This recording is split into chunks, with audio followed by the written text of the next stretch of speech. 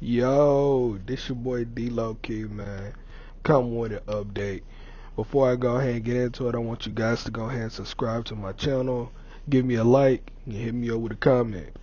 Hey, we got to talk about it. Slim Jimmy has said it's fucking over.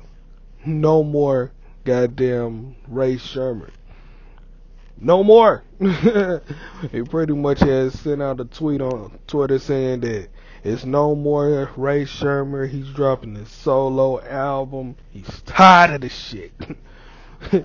Which is crazy to me, but I mean, you kind of seen it coming. I've been hearing a lot about Sway Lee, producing, writing, just being on, some pretty good songs by himself or with other artists besides, his group member, which is shit, I don't even know his name. Slim Jimmy. I'm sorry.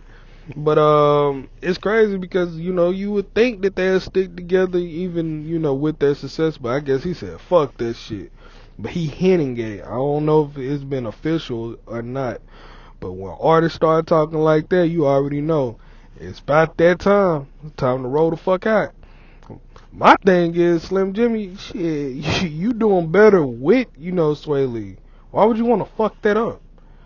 The guy has, is pretty talented. Shit, you pretty talented yourself. I'm not gonna discredit you, but why give up a good thing, my guy? Do you think you're gonna be better on your own? I don't see it happening. Like, not at all. So, you can fuck yourself if you want to, but hey, hope that turns out all right for you. But Slim Jimmy says it's fucking over. He's done with this shit. He's tired of the goddamn Ray Sherman shit. Dropping solo album coming soon.